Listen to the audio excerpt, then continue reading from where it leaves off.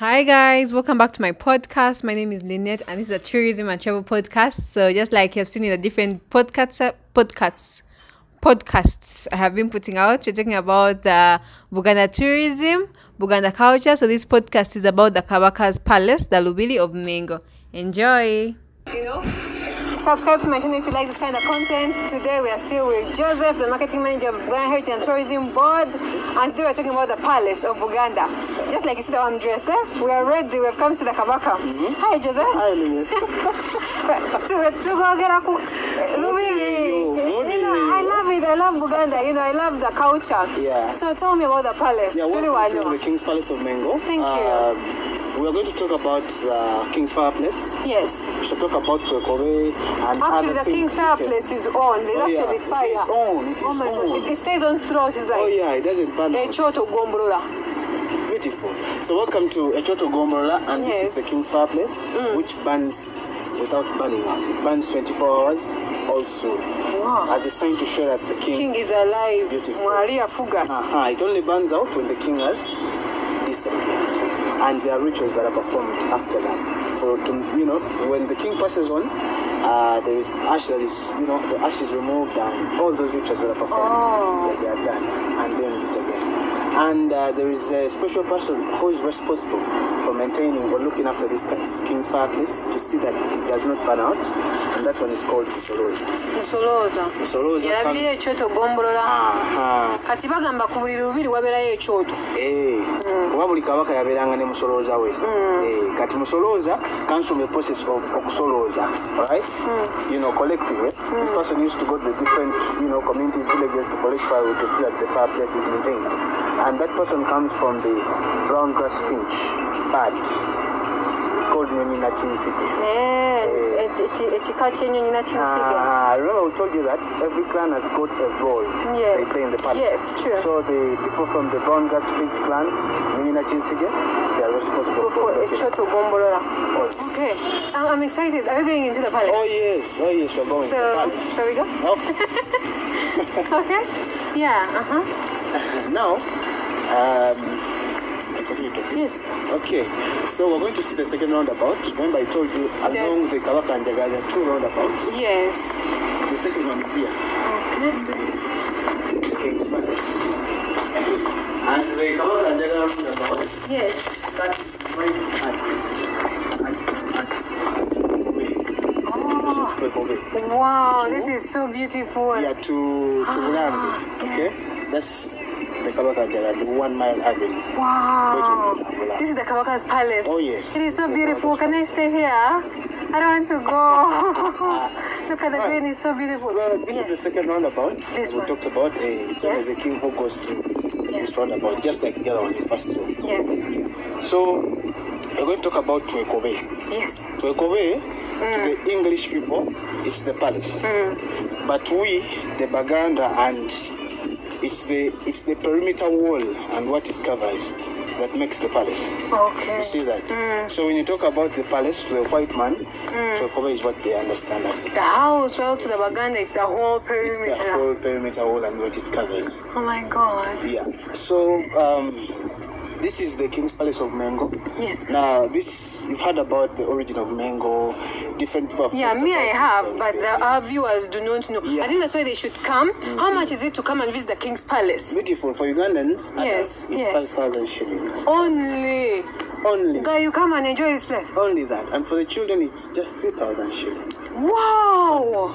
So adults 5,000, children 3,000. You come and visit the Kabaka's palace. And They those take are you very, around. very, very fair prices, because for the English people, it's $10 Wow. per person per side.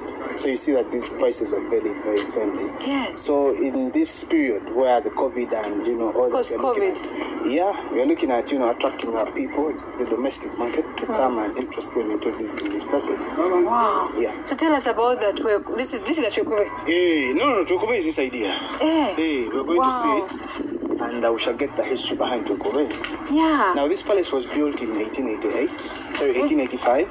Okay. By that time we had Mwanga. Mwanga is the one who built that. Yeah. Chikawaka Daniel Mwanga was the first king to be at He's the one who built this palace. Okay. And when he passed on, it was occupied by his son, Daniel Daudi Mwanga. Daudicho. Yeah. The second. Yeah. And the Twekova of this kind was built by Daudicho. Yeah. Is it the one which we? Oh my God! Look at that Twekova. It is so beautiful. Oh yes, it is. Is it the one which they said like after him visiting, or was it France or Germany, and then he saw the architecture, and then he came and built it here. And it's so beautiful. Can I go on the grass? No problem.